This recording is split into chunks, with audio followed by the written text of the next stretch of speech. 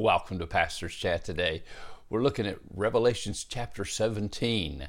In chapter 17 and 18, we're talking about Babylon. There is first a religious Babylon in chapter 17 who will be destroyed by the Antichrist himself at the middle of the tribulation when he sets up his kingdom. And then there's a commercial and a political Babylon that gets destroyed by the Lord Jesus Christ when he comes back in of course, Revelations chapter 19. So we'll be looking at this, and this is a detailed description of some things that happen in the tribulation, especially at the middle and at the very end of the tribulation. So we've already read verses 1 through 5, so let's start reading in verse 6. And I saw the woman drunk with the blood of the saints and with the blood of the martyrs of Jesus. And when I saw her, I marveled with great amazement. But the angel said to me, "Why do you marvel? I will tell you the mystery of the woman and of the beast that carried her, which has the 7 heads and the 10 horns.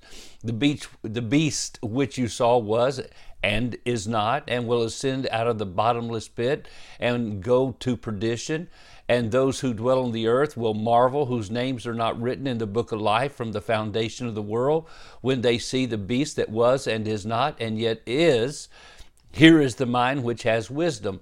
The 7 heads are 7 mountains on which the woman sits. There are also 7 kings. 5 have fallen, 1 is, and the other has not yet come. And when he comes, he must continue a short time. And the beast that was and is not is himself also the 8th, and is of the 7, and is going to perdition.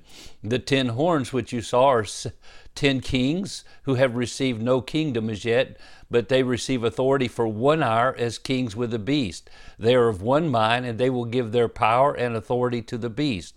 These will make war with the Lamb, and the Lamb will overcome them, for he is the Lord of lords and King of kings, and those who are with him are called and chosen and faithful. Then he said to me, the waters which you saw where the harlot sits are peoples, multitudes, nations, and tongues. And the 10 horns which you saw on the beast, these will hate the harlot, make her desolate and naked, eat her flesh, and burn her with fire. For God has put it into their hearts to fulfill his purpose, to be of one mind, and to give their kingdom to the beast until the words of God are fulfilled. And the woman which you saw is that great city which reigns over the kings of the earth. Now, there are many symbols in this chapter, but they are explained, it appears, by John, by the angel to John himself. And when we read his explanation and his interpretation that he gives of these symbols, really this chapter should come together in a really simple way, which for some of us could be so complicated. As we've said before, there are many, many interpretations and applications of this chapter from different commentators that are very good commentators, but they have a different point of view of exactly what every symbol stands for. But the main thing I think we understand is this harlot, this mystery Babylon. And of course, mystery Babylon goes back to Nimrod and the founding of Babylon, which becomes the mother of harlots, which literally all the false apostate religions and other religions of the world come out of Babylon or have some connection to this Babylon that started back with Nimrod, even before the flood.